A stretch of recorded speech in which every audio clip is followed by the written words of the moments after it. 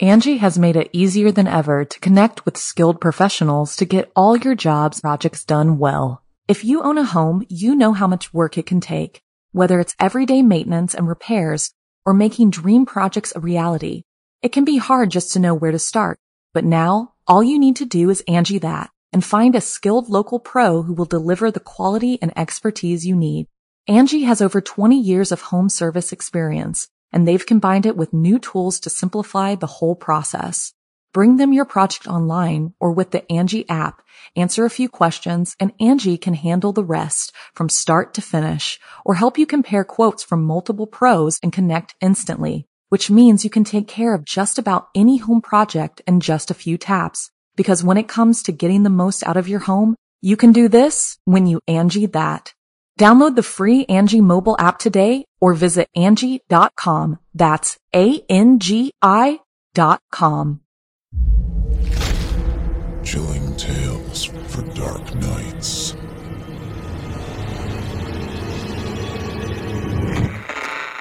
Want to make sure you never miss a Chilling Tales for Dark Nights video again? Be sure to subscribe and hit that bell to turn on notifications. It's time to turn off the lights and turn on the dark. Chilling tales for dark nights.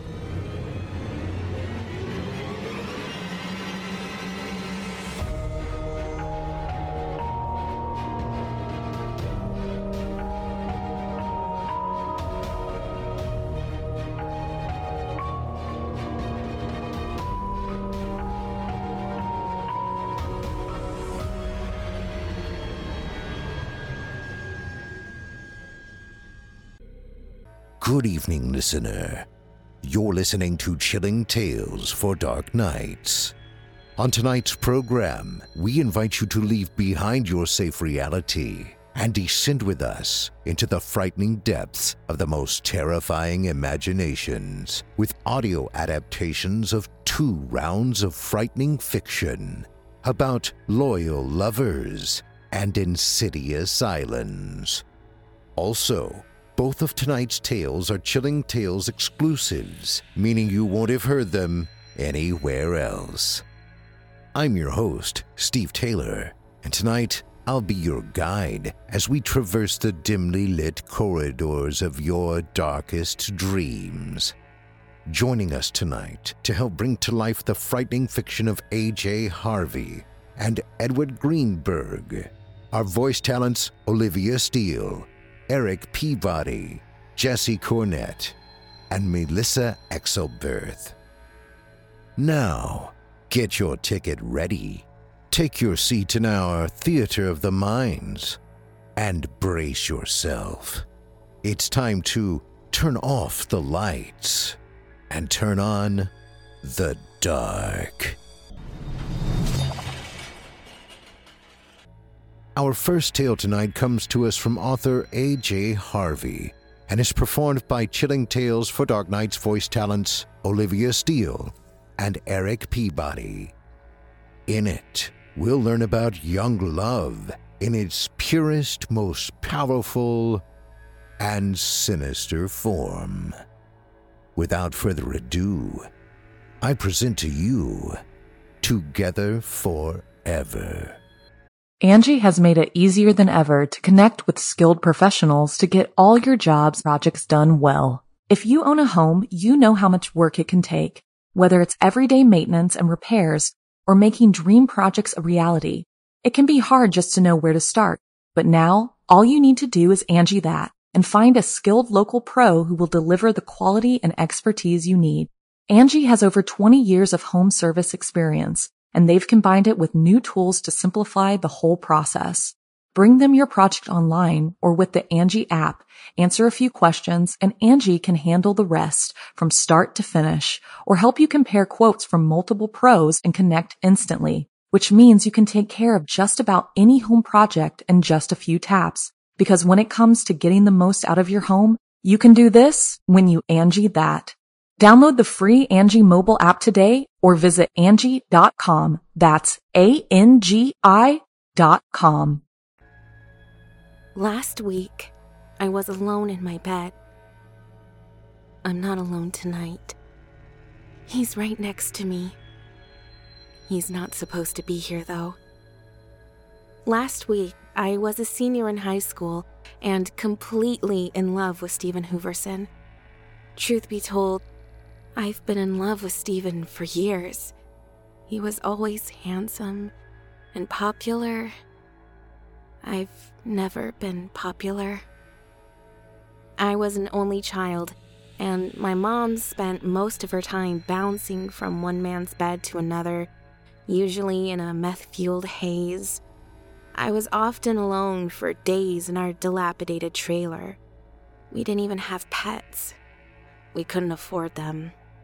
Besides, there were always strays running around the trailer park.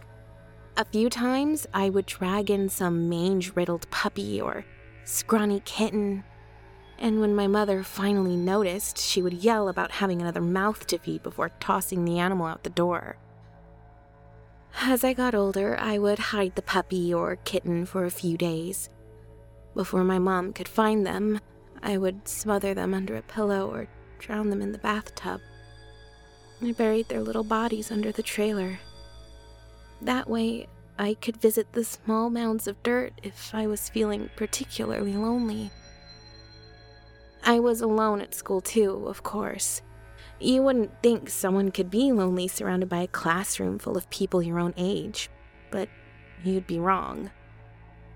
Children have a special way of making someone like me miserable. My clothes were usually dirty or tattered, my hair hanging in greasy strings around my face. It's hard to keep up appearances with donated clothes you couldn't even keep clean because the water was often shut off. My classmates would tease me, call me smelly and that grubby girl, and avoid me. Their whispers and giggles trailed after me, as close and familiar as my own shadow. High school kids can be especially cruel. Boys would pretend to flirt with me on a dare.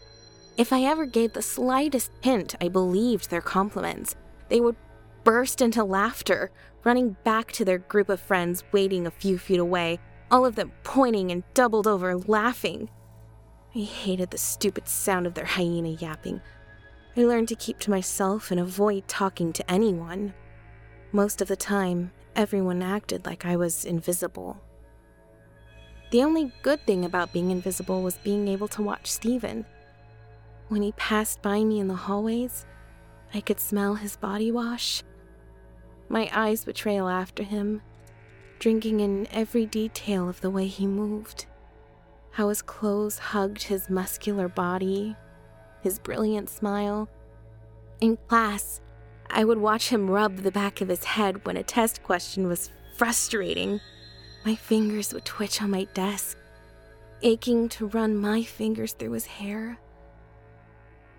Last week, I was tired of being alone. The 27 dirt mounds under the trailer were not enough. I wanted to be with a person. I wanted Stephen. It was the week before Valentine's Day. I watched stupid girls giggling as they passed pink cards out to their idiot friends. I watched boyfriends surprise their girlfriends with the standard boring boxes of candy. Even the damn teachers would find gifts on their desks. On Thursday, February 12th, I decided I wouldn't be alone on Valentine's Day. I skipped school and took a bus downtown. I remembered the area from a time when my mother would drag me with her to score drugs. There was a woman in a rundown apartment building who would read palms and whip up hexes and potions. I had some money stashed away from my after-school job flipping hamburgers. The woman's name was Tamra, or Miss Tam Tam. She always gave me the creeps. I remember the night she grabbed me by the shoulders and stared into my eyes. I was in the 3rd grade. My mom had brought me to the building to meet up with a dealer. Mom had hissed at me to keep quiet and not touch anything. As we climbed the dingy stairs, we passed Miss Tam Tam. Her skirts were billowing out behind her with each descending step. My hand involuntarily reached out to caress the colorful silk. Before I knew it, steel talons sank into my shoulders and whirled me around. Sharp, almost black eyes pierced my face. "What you know about me, child?" Her voice purred like a cat, but there was an undercurrent of hatred and malice. I stammered, my mouth gaping as the air in my throat leaked out, forming no words, only soft grunts. "Never mind this idiot girl, Miss Tam-Tam.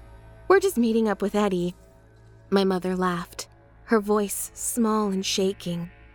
Mother pulled me away from Miss Tam-Tam. "I see you again, child." Miss Tam-Tam laughed. "You'll need something, and I'll give it, but you won't like it." Again she cackled, and with a flourish of silks, she continued down the stairs, her humorless chuckles echoing off the peeling walls. I watched her disappear behind a door spray-painted with a neon green skull. Years later, Miss Tam-Tam's warning repeated in my head as I stepped off the bus in front of the crumbling apartment building. I waved my hands around my ears as if I could brush the memory of her words away like a troublesome moth. A man was sitting on the building steps, sipping dark brown liquid from a bottle wrapped in a crinkled paper bag. I stepped past him, holding my breath to block out the musky smell of his body odor, and pulled open the door to the first-floor hallway. A fluorescent light pulsed overhead with a buzzing hum. The flickering light bathed the cracked gray walls in cool light and only deepened the corner shadows. Though it was mid-morning, the hallway seemed dark and sepulchral. I walked up the staircase to the third floor, where I found the same glowing green skull, faded, but still menacing, on a battered door. I raised my hand to knock, but before my knuckles could land on the wood, the door slowly creaked open.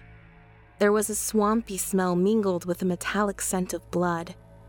Miss Tam-Tam's smooth voice slithered from the darkness beyond the door. "Here you are again, child. Look how you grown. Come in."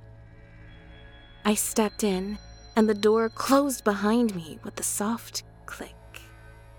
My eyes adjusted to the dark, and I could see the apartment was a studio. Really just one large room with a small bathroom tucked away in the corner. What could have been the living room held a small round table with 2 chairs. On the table was a deck of cards and a long, twisting knife. All along the apartment walls were shelves full of jars, strange plants, a few tattered books, and what looked like small bones. The makeshift kitchen was situated on the other side of the room.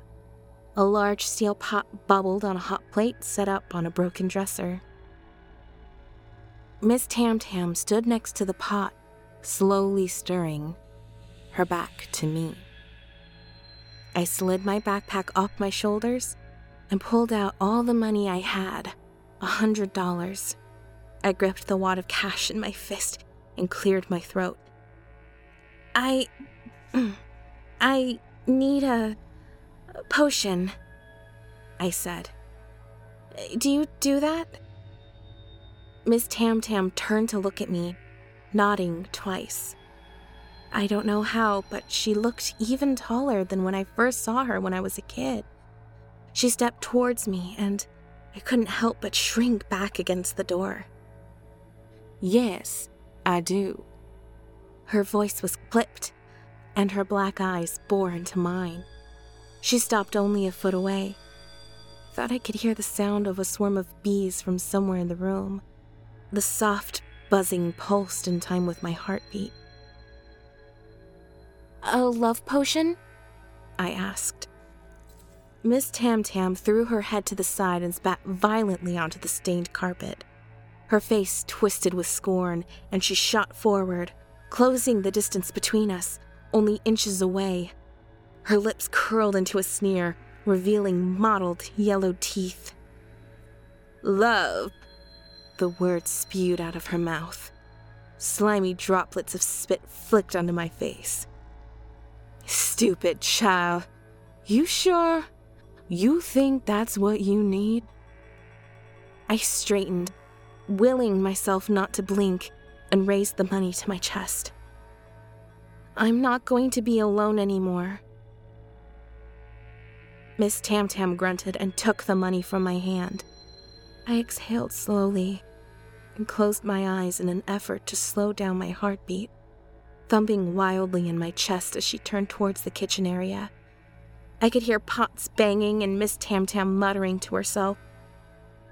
My eyes flew open at once as a terrifying idea flooded my brain.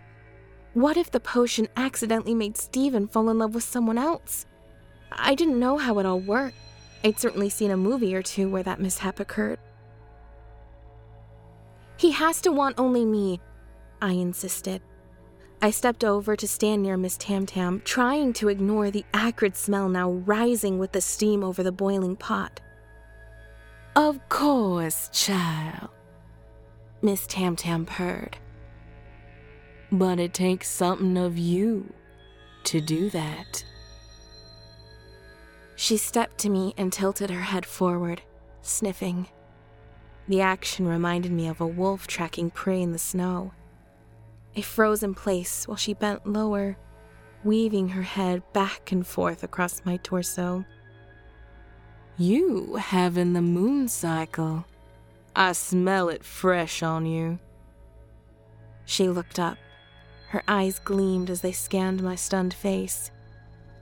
"That blood be the best."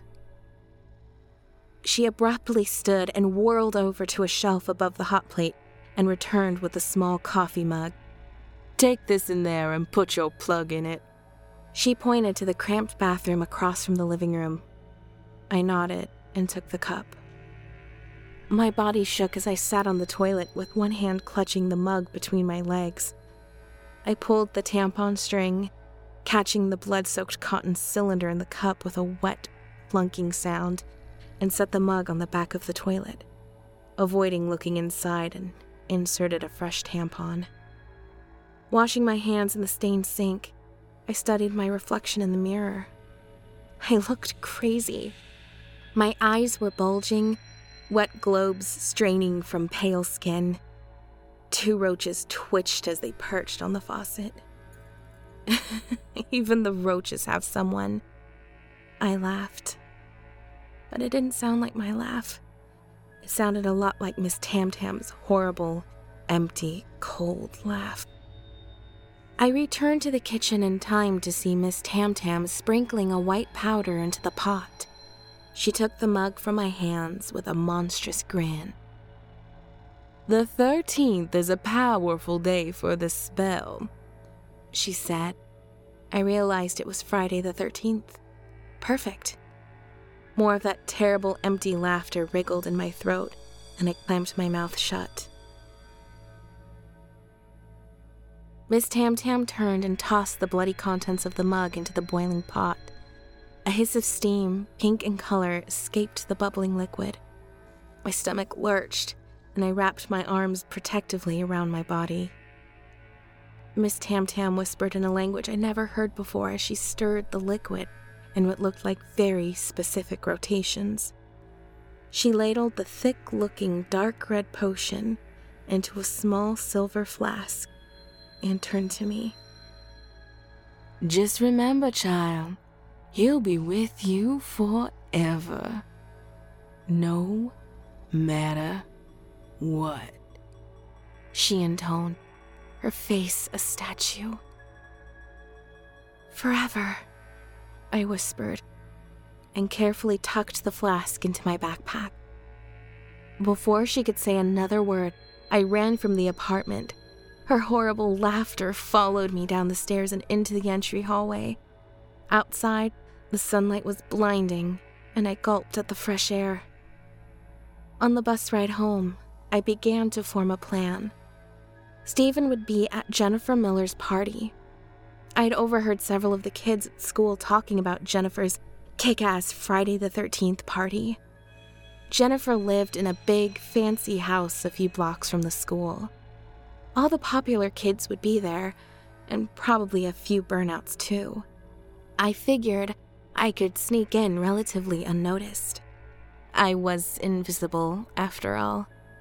I'd pour the potion into Steven's drink the first chance I could. Then, I'd wait. My heart pounded as I imagined having him all to myself. I imagined him holding me, and my cheeks ignited. I imagined not being alone. My mom wasn't home as usual when I arrived back at the trailer. I took a long shower. I tried to wash away any lingering smell that might have contaminated me in that awful apartment. After my shower, I shifted through my mom's closet and pulled out a mini dress. It was black, and probably the least revealing outfit she owned. I pulled the stretchy fabric over my body. The dress was a bit loose and hung around my thin frame, but it would do. I took time to brush and braid my hair, and even swiped a little mascara onto my eyelashes. It was a special night, after all. It was a 2-mile walk to the school, and just a couple blocks more to Jennifer's house. I tied my sneakers, no dress shoes for me. The single pair of sneakers was all I had, and I knew I couldn't make the walk wearing my mom's ridiculous slut heels. I stuffed the potion into my jacket pocket and headed down the street. The cold winter wind whipped around my bare legs. Along the walk, I imagined Steven asking me to the prom. I imagined Steven proposing. I imagined being with Steven forever. My pace was slow as I dreamed of never being alone again. The sun had already begun to set when after I left the trailer, and it was getting dark fast. I was almost halfway to the school when thunder rumbled throughout the sky. A light mist of freezing rain fell on me, and I pulled my thin jacket around me as tightly as possible, thankful to feel the comforting weight of the flask in my pocket. A car splashed past me and jerked to a halt before reversing. I knew that car. It was a completely refurbished 1976 Dodge Charger, cherry red and sexy as hell. It was Steven's car. I had overheard him talking about it several times. He restored it with his dad. It was one of my favorite late-night fantasies to imagine Steven's body pressed against mine in the back seat of that car. I blinked in the increasing rainfall as the driver's window lowered to reveal Steven's beautiful face, smiling with concern. "You need a ride?" he asked. I could already smell him, and the warmth flowed through my body. I couldn't believe my luck. Yes, please," I stuttered and hurried to the passenger door. The lock clicked, and I scrambled in out of the rain. I couldn't help but grin like an idiot at him while I clicked my seatbelt. I noticed he wasn't wearing his. Such a naughty boy. So sexy. I shivered and whispered a thank you. "No problem," he said, and began driving. "Where to?" "Oh, I was going to Jennifer's party," I answered. "I heard it was going to be cool." To my horror, he started laughing. My stomach sank as if he chuckled like someone would if a small child told a knock-knock joke. "I don't think that's a good idea," he said after a minute. He eased his foot off the accelerator, and I could feel the car slowing. He had a half smile on his lips, a pitying smile. He pitied me. My blood started to boil. "Listen, you know the kids there are just going to make fun of you. You won't have any fun around them. They can be kind of mean," he explained, still wearing that stupid nice guy smile. His hands turned the steering wheel, pointing the car in the other direction. He was taking me back home, back to that empty trailer with only my dead pets for company. Back to being alone. The rain was pouring and flashes of lightning illuminated the empty sidewalks and manicured lawns leading to cozy houses full of happy, little, perfect families. Just like Steven's family. He reached out to pat my shoulder and my vision flooded with red. I didn't need his fucking pity. He was supposed to love me, damn it! My hand moved on its own, shooting out to grab the back of his head and slamming his shocked face against the driver's side window with all my strength. His body tensed in surprise and his legs straightened, jamming hard on the pedal.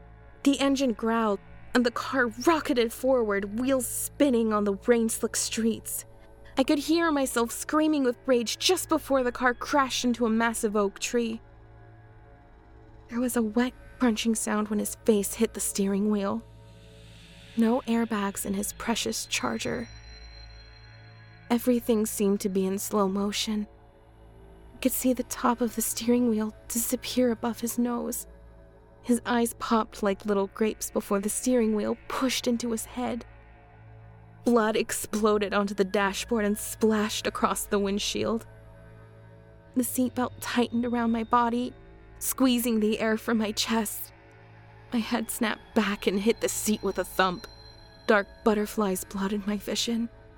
I heard the same horrible buzzing sound from Miss Tam-Tam's apartment. Like 1,000 bees were inside my head. I started to sink into the dark. Lightning flashed milliseconds before a booming crack of thunder erupted in the sky. I jumped and looked out my window to see if anyone was watching. The curtains covering the windows of the surrounding houses remained shut. Few lights were on, mostly the blue haze of television sets. My brain went into overdrive, trying to figure out what to do next. The overwhelming reality of what I had just done washed over me, and my lips trembled as tears fell fat and hot on my cheeks. On impulse, I pulled the flask out of my pocket. It was magic, right? Miss Tam-Tam said we would be together forever. Maybe it could fix this. I set the flask on the dashboard and pulled as hard as I could on Stephen's shoulders. After several minutes of straining, there was a squelching, sloppy noise, followed by what sounded like a champagne cork popping. Stephen's head flew back against his seat, and a fresh spray of blood decorated the ceiling. A wail surged out of my throat when I saw his face. Once beautiful green eyes were gone. Instead, there was a deep crevice where his skull had shattered and collapsed inward. There was nothing but a mass of blood and white, runny fluid. What was left of his eyes, trailing down his face into his open mouth. I cradled his face with both my hands and whimpered as I leaned forward to kiss the top of his lip. I tasted the blood and swallowed. I needed to fix him. I grabbed the flask, snapped off the top, and poured the potion into his mouth. Before it could dribble out, I pushed up on his chin to close his mouth, lifting upward to tilt his head back so the potion could slide down his throat. I held his head that way for at least a minute, waiting for even a hint of something. Any sign it was working. There was nothing. I screamed in frustration and released his chin. His body slumped to lean against me. He looked like he was sleeping. I gently kissed the top of his head before I shifted out from under his body. I opened the passenger door and backed out, careful to let Stephen's body slide all the way down onto the seat. I started running. I ran the entire way home, my chest burning. I slammed the door to the trailer shut, tore off my soaking jacket, and kicked off my wet shoes. Walking down the hallway, I peeled off the dress and finally climbed into bed. I cried myself to sleep and dreamed of Stephen looking at me with no eyes. The following day, the news reported of a high school student involved in a tragic accident. The community was shocked, The footage continued, showing stupid girls clutching each other and sobbing about how much everyone loved him. I felt so empty and more alone than I had ever felt. I crawled under the trailer and lay next to my buried pets for most of the day. Late in the evening, I finally crawled out from under the trailer and went inside. My mom still wasn't home. I tried to eat some of the stale crackers left in the kitchen, but they were sawdust in my mouth. I gave up and shuffled into the living room and turned on the TV. The news reporter gave an update about a small flask found in the car at the crime scene. Police suspected drunk driving. I closed my eyes and I could see Stephen's mouth. Bloody, still beautiful. I spent 2 hours in the living room, watching the news, afraid of hearing any witnesses seeing a woman fleeing the scene. There was no reason to suspect me, of course. No one had seen Stephen pick me up in his car. No one could ever connect us. He was loved, and I was invisible. That night, I crawled into my bed and pulled the threadbare blanket over my head. I was attempting to will myself to sleep when I heard the faintest creak near my door. Slowly, I pulled the blanket past my eyes and looked at the doorway. Someone was standing there, in the dark. Someone tall. I blinked, and the figure lurched forward in a jerky motion. I scrambled to sit up as the figure moved closer. The moonlight from my window threw a small square of light in the middle of the room. The figure moved into the light, and I could see its face. It was Stephen. Beautiful, mangled Stephen, with no eyes. He was naked, and a dark, jagged Y-shaped cut was stitched closed on his torso, an autopsy scar. He stood in the light, his body swaying slightly. He looked like he was trying to hear my breathing. I whispered his name, and his head jerked to face me.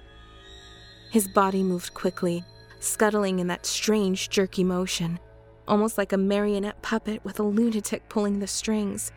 He banged his shins on the foot of my bed, and then spider-crawled over me until his face was inches from mine. He didn't smell like body wash. He smelled very dead. He craned his neck forward until his lips rested against mine. Dry, flaking, cold lips covered mine. My first kiss. The smell of rot enveloped me, and I gagged. He shifted his body up mine and lay next to me, his arm draped across my stomach. Forever, he croaked. Forever, I answered, and snuggled up against him. I finally wasn't alone.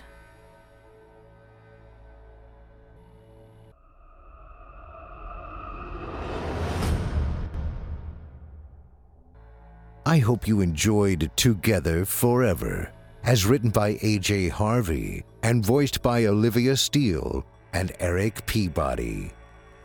To find more from A.J. Harvey, visit simplyscarypodcast.com/Harvey, spelled Harvey, and you'll be redirected to her author profile on our horror fiction website, creepypastastories.com. Voice actress Olivia Steele's work can be found on the official Chilling Tales for Dark Nights YouTube channel. Olivia Steele also has her own YouTube channel, Scarily Olivia. Be sure to check it out when you can. I assure you, you won't be disappointed. And if you enjoyed Mr. Peabody's performance, you can hear more of him on the Chilling Tales for Dark Nights YouTube channel, where he holds the second place championship title for 2019's Evil Idol competition. You'll also find more of his work on his website at www.vikingguitar.com. Up next, we've got a second sinister story for you, as written by Edward Greenberg and performed by Jesse Cornett and Melissa Exelberth. In it, we'll be introduced to Dr. Annalise Fowler, religious anthropologist, recounting her experiences working on neurobiological research on Cora Island. The research goes from exhilarating to horrifying under the obsessive leadership of her charismatic colleague. Now, without further ado, I present to you the Faith Molecule. Dr. Annalise Fowler. Annie. No one calls me Annalise. All right, then. Annie. You can call me Dr. Fowler. Agent Romero slips a cigarette out of his pack. You mind if I smoke, Doctor? Would you like one? I would mind, and no, I would not like a cigarette. Let's just get on with it. He sighs, slipping his pack into his jacket pocket. Sure thing, Doctor. Dr. Fowler is tired. Her eyes are red and swollen as she asks, "How much do you know about what happened on Cora Island?" We've spoken to a few people, and we need your help to get a fuller picture of the events. Do you know enough to believe what I'll tell you? We're here to listen to whatever you have to say, Dr. Fowler. What's even the point? Do you really think you can build a case against Lotus? It's a joke. How do I know you're not working for them? Just playing with me, seeing if I'll talk. We work for the United States government, Doctor. If you'd like to see our credentials again, we're more than happy to comply. And we don't hold the interests of private corporations. Annie laughs at that. All right, Boy Scout. Do your supervisors even know you're here? State police called us at the Washington State FBI office and requested assistance. And once we finished our investigation, we'll report our findings to the assistant director. Agent Romero looks sheepish, slightly guilty. Sounds like a no. Well, that's a good thing. Agent, I'll tell you what happened. Just make me a promise. Promise you won't hand over everything? Just make some copies of our testimonies, of photo evidence. Don't let them bury it. It's standard procedure to duplicate and back up all records from an investigation. Agent Romero says emotionlessly. Well, where should I start? From the beginning. You hold a PhD in religious anthropology, correct? Now, what were you doing at a biological research facility? Annie lets out a deep breath. Dr. Randall and Lotus Incorporated invited me. It was a spectacular opportunity. The chance to work with Dr. Randall was tantalizing. His work in neurology and pioneering efforts in brain mapping technology changed his own field of study, and others. Why, it wasn't until his first few published papers on neurotheology that I found some small vindication among my peers. And why is that? Well, my field, broadly stated, is a comparative study of world religions through history and how religion has affected developing culture.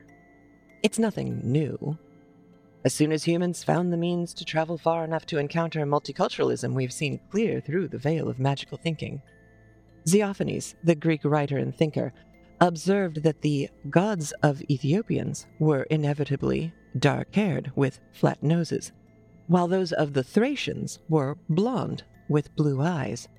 So as humans, we create our gods, not the other way around. Naturally, the most respected work in my field has always concerned the intersection of religion and other important institutions that affect our lives, such as politics and art.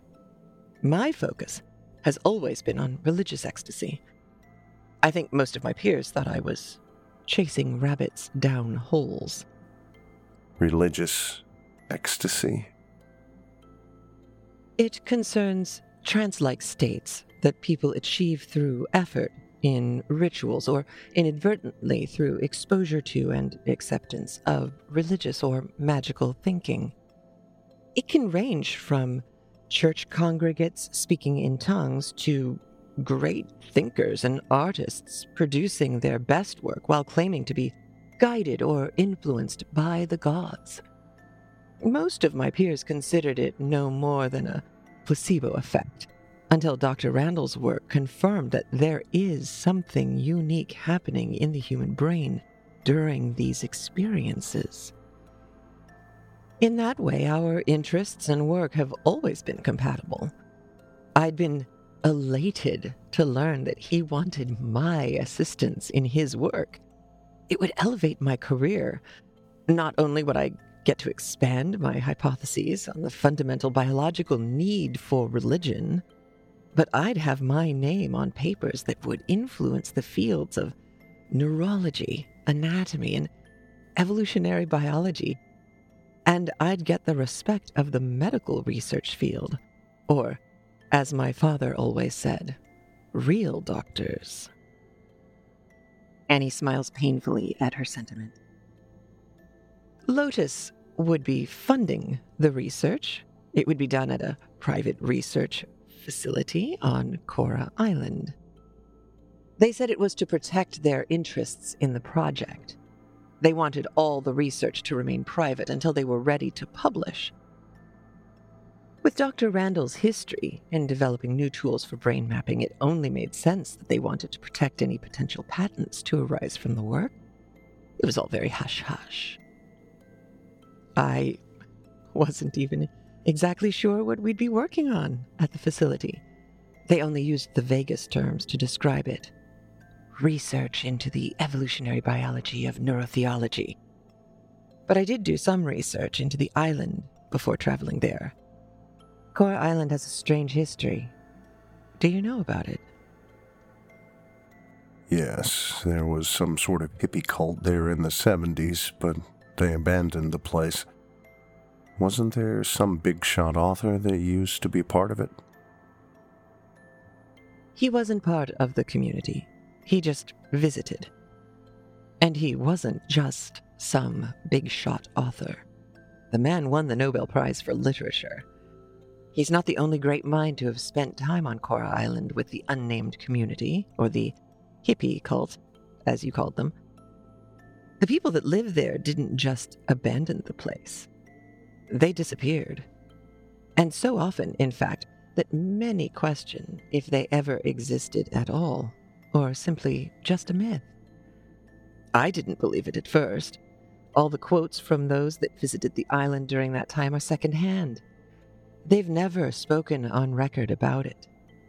They all remarked on the music. Apparently, the community on Cora Island played the most beautiful music. More than one person called it impossible music. But no recordings exist, just the rumor that it either attracted great thinkers or inspired them.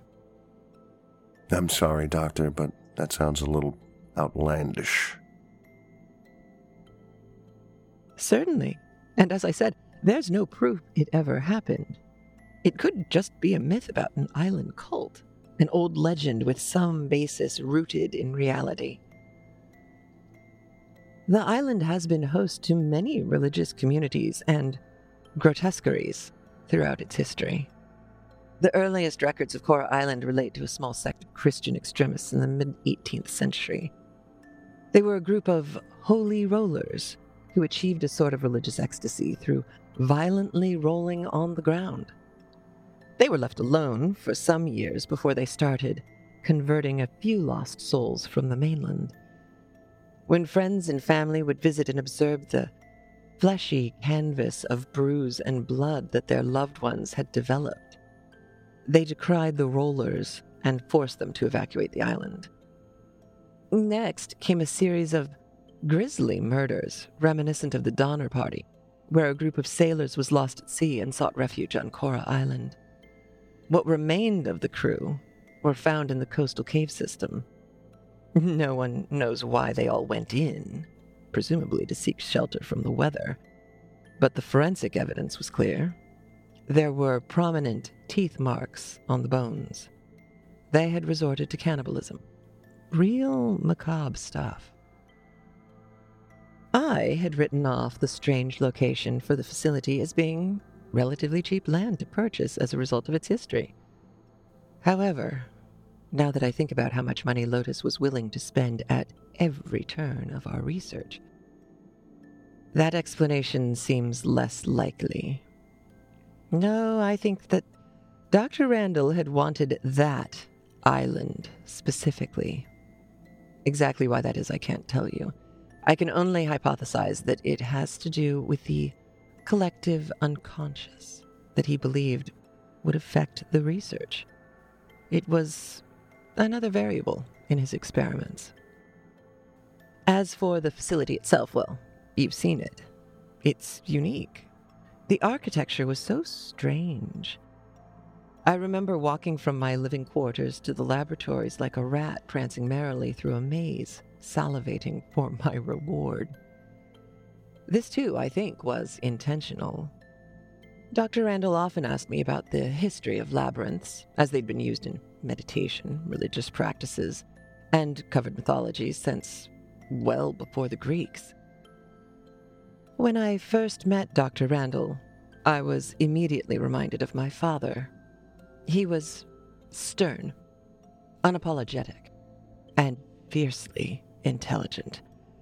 Yet his charisma was undeniable. His passion for the work was a constant source of inspiration to us. And the way he spoke about it made you feel like you were not just a scientist, but an explorer on a grand quest for the truth. And in a way, we were.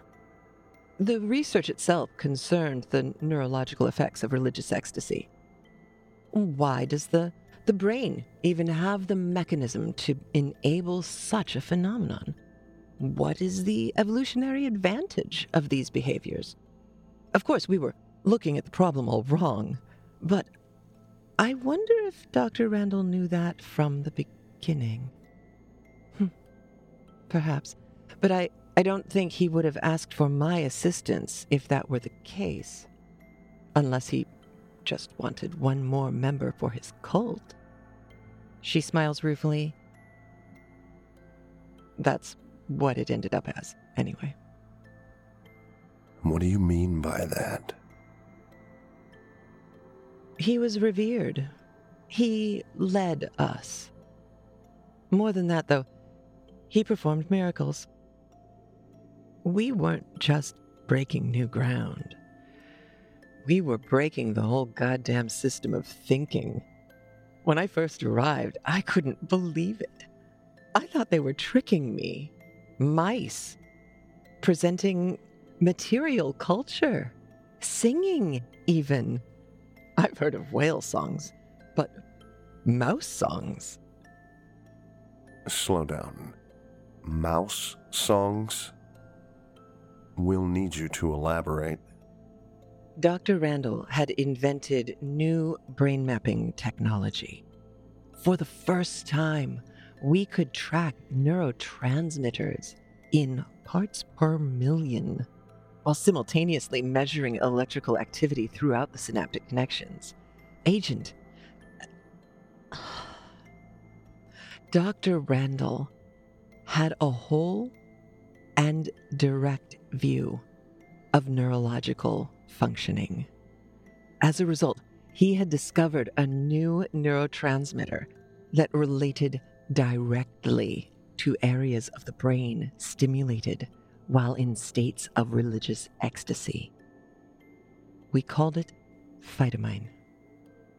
The organic chemistry team had already synthesized phytamine in an ingestible that could pass the blood-brain barrier. A phytamine supplement resulted in the strangest behaviors in mice, including singing.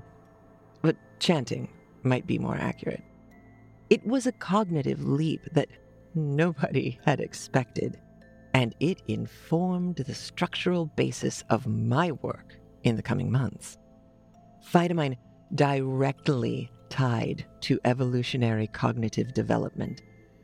The brain is an incredibly complex organ. However, after seeing such extraordinary strides in the cognitive development of mice after administering phytamine, we began to believe that this singular neurotransmitter was responsible for many of the leaps in learning that define cultural development. Okay, so can you bring that down a level for me? Think of it like this. The first time humans created fire, it was phytamine which flooded their brain. Same goes for the wheel or gunpowder. So it's inspiration. Kind of like what you were talking about before. Religious ecstasy. Exactly like religious ecstasy, Agent. It's the physical stimulation that creates it. It proved that my hypotheses were on the right track, and I instantly became enthralled with the project. There were side effects, but we thought those would be hammered out in time. What kind of side effects? Sleep loss, most notably in the mice. More side effects cropped up later with the pigs, spiders, and chimps. And with people? Agent Romero inquires. Fowler grows quiet at the question. Let's get back on track, Doc. That sounds like the work was exciting. When and how did it all go downhill? It all went wrong because of my fundamental misunderstanding of what we were studying. And what do you mean by that exactly? Well, as fringe as my views on religious anthropology may have been, I was still intrinsically misguided, still influenced by the core belief of my peers. That is to say that humans create our gods. So you believe that gods created humans? No, not exactly. I've started to believe that our cognitive evolution is a tightrope walk. So long as we stay balanced, we stay lofty. But if we were to fall, the writhing mass of the glimmering and the grotesque would surely swallow us. I'm not sure I understand. I'm sure you don't, but maybe you will. We didn't understand. Side effects. That was all. We moved forward with the pigs. Again, we observed the most spectacular behaviors, the most interesting of which was basic arithmetic. Not just counting, but the manipulation of numbers via addition, multiplication, etc. I remember seeing a video of a horse that could multiply. How's that special? That horse, Agent, was trained to follow a series of orders. It wasn't doing arithmetic. How could you tell that the pigs were? It was clear that they were counting their steps while they danced. Danced? I can't think of a better word than that. To be honest, it was closer to the spastic convulsions seen in churchgoers, taken over by the Holy Spirit, or the possessions of voodoo practitioners as they communicate with the lower spirits, and gods, and keepers of the veil. The synchronization of the pigs' movements led us to observe that these behaviors were more than just seizures. The counting of their steps led us to believe that it was a routine, and they continued to develop more complex behaviors from there. Dr. Randall was excited. He demanded that we increase their dosage, although we still had a lot of research to do at that current stage. That was the first time that we broke protocol. And what happened to the pigs? Well, they began rolling in the dirt in synchronization, creating sort of mandalas left imprinted there. And then they would trample it all clean again and start over. But throughout the night, they had started to exhibit cannibalistic behaviors. There was only one pig left by the morning, and it was summarily disposed of. You said that was the first time that you broke protocol? The first that I knew of. Already the facility was splitting up into factions. Those who saw themselves still as purely scientists, and those who saw themselves as explorers of a new frontier, willing to sacrifice some of their principles if it meant progress. And which camp were you in, Dr. Fowler? Oh, the former. But Dr. Randall didn't need ideologies to control me. No, looking back on it, all he needed was to show me a little care and affection, like a father figure. I loved him for that. Briefly. He praised my work and offered guidance, bringing new life to ideas I had let fade.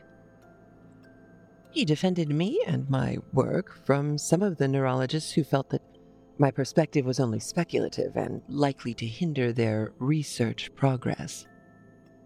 When I found out about the rushed pig project, I was ready to ignore what were, in retrospect, obvious signs of Dr. Randall's escalating obsession. After that, he used people's conviction against them, threatening to inform Lotus Inc. of their breaches of protocol. Actions like that would not only get them kicked off of the project, but would mar their name in the scientific community. No one wants to work with someone with a history of unethical research. Although, I now believe that Lotus wouldn't have cared. It was an empty threat that Dr. Randall used to increase his control. He stepped far over the line, though, when he started dabbling in human experimentation. Was Lotus Inc. aware of this? Agent Romero inquires. I don't know. I wouldn't be surprised if they were. After everything that happened, I've concluded that they were surveilling us 24 hours a day, but they never intervened in the weeks leading up to the incident. Dr. Randall and his explorers had begun the self-administration of phytamine in small amounts, and their work began to progress at spectacular rates. Many of them were coming over to my side of thinking that some part of this tied to all cognitive evolution, as opposed to a common heuristic. They also became secretive and difficult to talk to about anything outside of work discussions. How so?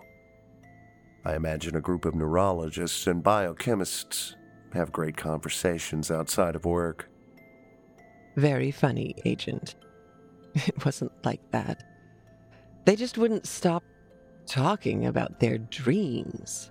At the cafeteria, in the gym, always talking about dreams. If you brought up a book you were reading, they would tie it back into their dreams. Everything was about them, their work and their dreams, and nothing else. If you let them go on about their dreams for too long, they would go into a kind of trance state and start babbling in nonsensical gibberish for a moment before snapping out of it and going back into detail about their experiences. And what was the nature of these dreams? Well, they were just dreams, like any other. Some of them were incredibly mundane. Others were outlandish. It was just like anyone else telling you about a dream that they had, but there was one thing about it that I found interesting. None of them had dreams with loved ones, friends, or relatives present. The only people ever present in their dreams, if anyone, would be other people from the facility. Of course, that could just be a subconscious effect resulting from our isolation from the outside world. Still, I found it odd. Did you know that they were experimenting on themselves? I was made aware by Dr. Randall in the beginning. I advised against it, but he convinced me that he had it under control. How did he manage that? He revealed that he had been self-administering phytamine for some time, that the process was safe, and that it had improved the quality of his work. I was worried, extremely so, but Dr. Randall had this way about him. It was so difficult to question his decisions, like a child's complete faith in a parent. I felt that he must know what's best. I refused to participate in the study, though I must confess I quickly ended up wishing I had. Despite their odd talk of dreams, the rest of the group had shown incredible improvements in their projects. They were smarter than all of us, all of a sudden. I wasn't alone in my envy. Others had taken notice too, and one by one, Dr. Randall incorporated them into his group of explorers. There were holdouts, of course, those who refused to join until all the proper precautions and the studies were executed and conducted before human testing should happen. Maybe even a few that were unaware anything was happening. And you were one of the holdouts? For a time, but I did eventually join the study. As an anthropologist, I felt that I needed first-hand experience of what was going on. I needed to study the phenomena from all angles. One cannot simply publish a paper about the influence of hallucinogenic mushrooms on early shamanistic traditions without having tried hallucinogenic mushrooms themselves. And what was it like, the phytamine? Well, the effects weren't immediately noticeable. I felt the same. My thinking was the same. I quickly found out, though, that I fell into trance states quite easily. What do you mean by that? Have you ever been solving a puzzle, like a crossword or a Sudoku, and all of a sudden you slip into a kind of flow, and the answers begin to pop out without much thought at all? Or have you ever been driving somewhere, like to the bank or to work, and when you get there you find that you have completely forgotten the drive? Not even forgotten. It feels like you just weren't conscious for it. It was like a mix of those, a kind of out-of-body flow state. Those trance sequences lasted longer and longer as time went on. After 2 weeks, it felt as though I spent most of my waking hours in a trance-like state. My sleep had become invaded by the most vivid dreams. And honestly, it felt great. I never felt lethargic or unmotivated. Everything flowed so smoothly and just made sense, even though a part of me knew it didn't make much sense at all. Everything felt very easy, and that started to make me nervous. So, in a brief moment of clarity, I decided that I would stop taking the phytamine supplement. Just like that? You were out of the study? Not exactly. Because it wasn't really a study. It wasn't sanctioned. It didn't follow its own guidelines. At this point, it really had become a cult. It was really difficult to see any of this through the haze of my experience. So it wasn't until I stopped taking it that I noticed. I accepted my daily doses, but I would secretly throw them out. I went through a very low-level withdrawal phase. Phytamine hadn't done any damage. My brain reverted to how it operated before without any harm. Only I hadn't felt things outside of trance for so long I wasn't used to it. While taking phytamine, I never got tired. I knew exactly when to sleep, and I went to sleep exactly then. I didn't get hungry, but I knew that I had to eat, and exactly when. So then I would eat. All these normal sensory feelings like weariness and hunger were coming back to me, and it was a little overwhelming. The strangest lingering effect was that I would wake up at precisely 3 a.m. every day, and I'd feel an urge to get out of bed and go for a walk. The first few nights I tried to ignore it and get myself back to sleep, but eventually the pull was too great. I gave in and I followed my feet. The corridors of the residential area were dark. I didn't have any particular destination in mind, but it just felt right to be walking in the direction I was heading. The whole place is a maze. Even during the bustling daylight hours, I would sometimes get anxious finding my way through the halls. I wasn't nervous now, though. My mind was given over to a sort of reflex. I knew exactly where I was going, like I had made this walk before. It wasn't long before I heard something, a faint choir of whispers echoing down the darkened, sterile walls. My instincts pulled me toward the noise, and then the noise itself pulled me onwards. It was absolutely beautiful. As I drew closer, it defined itself in human voices, all singing in tones I'd never imagined to be possible. The notes penetrated deep into my consciousness. I crept up to a doorway leading to a large surgical theater, and I realized the singing was coming from within. I peeked my head inside. The theater met full capacity. Probably 2/3 of the facility staff were inside. They stood along the observation deck, all of them entranced and singing, their voices rising louder now. It was so divine, but it was getting louder and louder.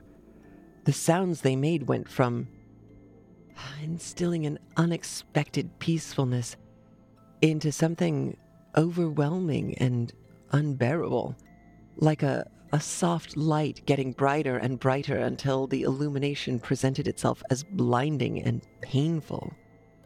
Dr. Randall was lying on the operating table. His voice was the loudest of all, resonating from what looked like his unconscious body. His voice grew so loud it started to break. His body started to convulse, and it was doing something else, too. What exactly, Dr. Fowler? Well, it looked like his body was bubbling, like something was trying to get out from inside him. Bumps rising and falling, getting larger and larger until some of them split, creating huge lacerations. When the swelling receded in that area, the wound would seal rapidly. It was like his body was boiling from the inside out, bursting into wounds, and then the laceration would seal itself back up, but not heal completely. Before long, his body had become scarred, bruised, and reddened everywhere.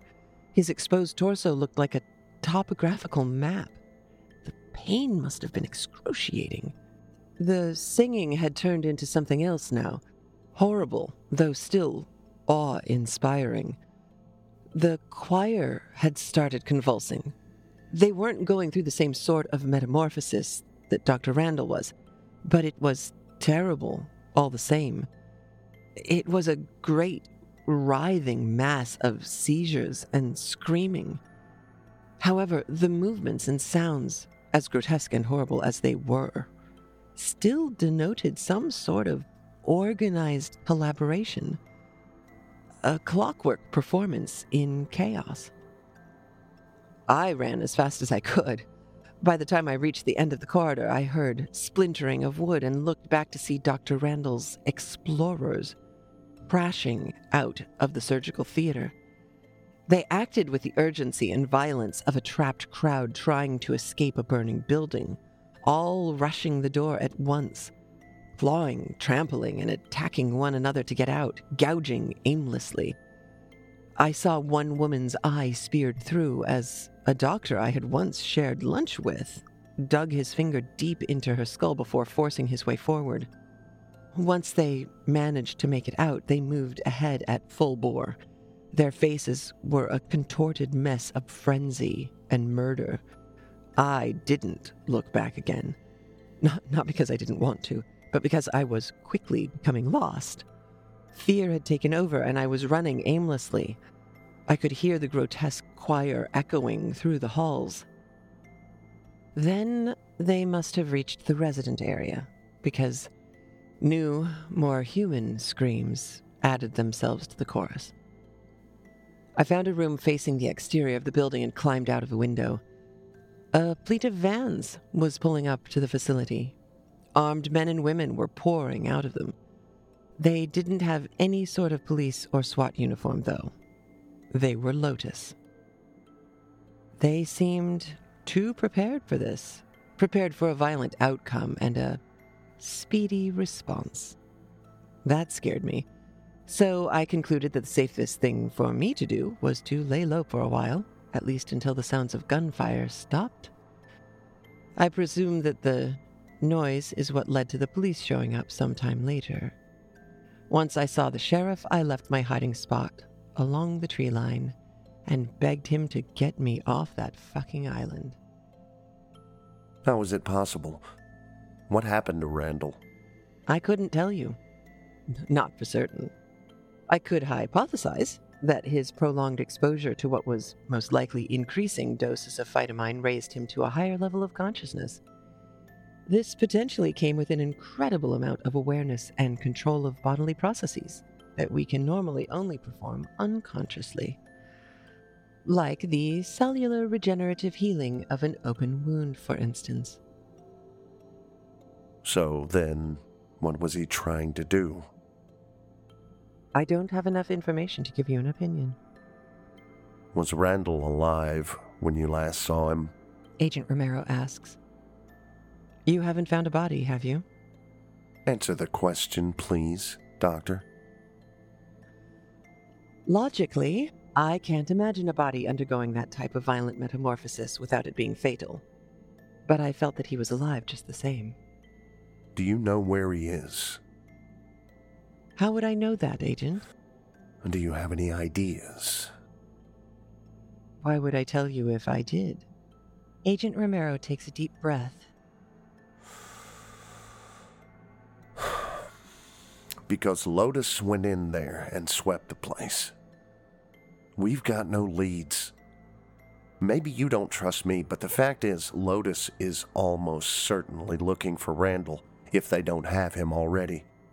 So if you have any interest in Randall facing justice, give me something to use. Annie studies Romero's face for a long while, her eyes preening each nuance of his expression. He'd go somewhere like Coral Island, with a history. The collective unconscious of a place is important. L'esprit de terroir, as he once put it. He'll also need access to followers and certain ingredients for the organic synthesis. Unless he already has a stockpile of phytamine. I'm going to need a budget. Nothing crazy, but I will need some money for the research. Some protection, obviously, and access to everything you know. Excuse me? Consultant. Talk to whomever it is you need to talk to and get me on the team. Let's find Dr. Randall.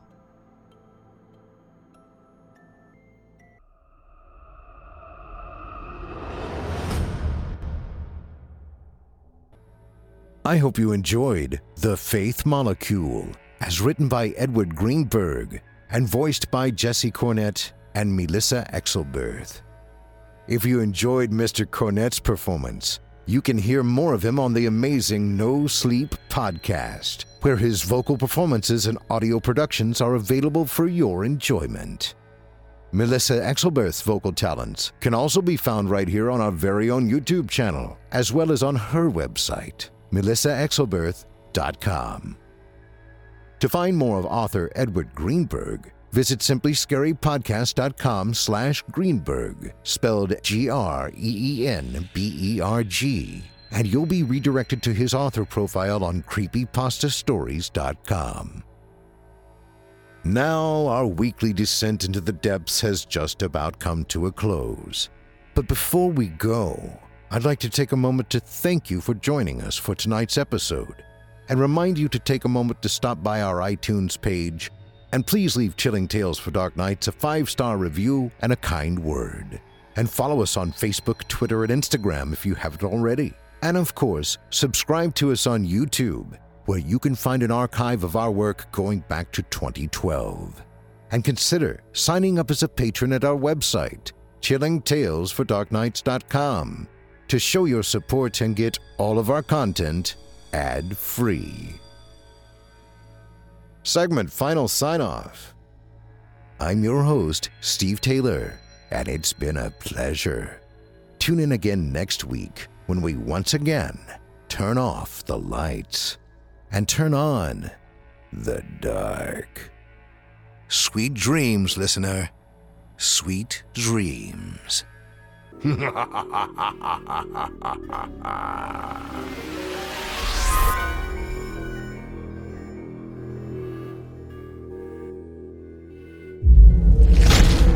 Chilling Tales for Dark Nights.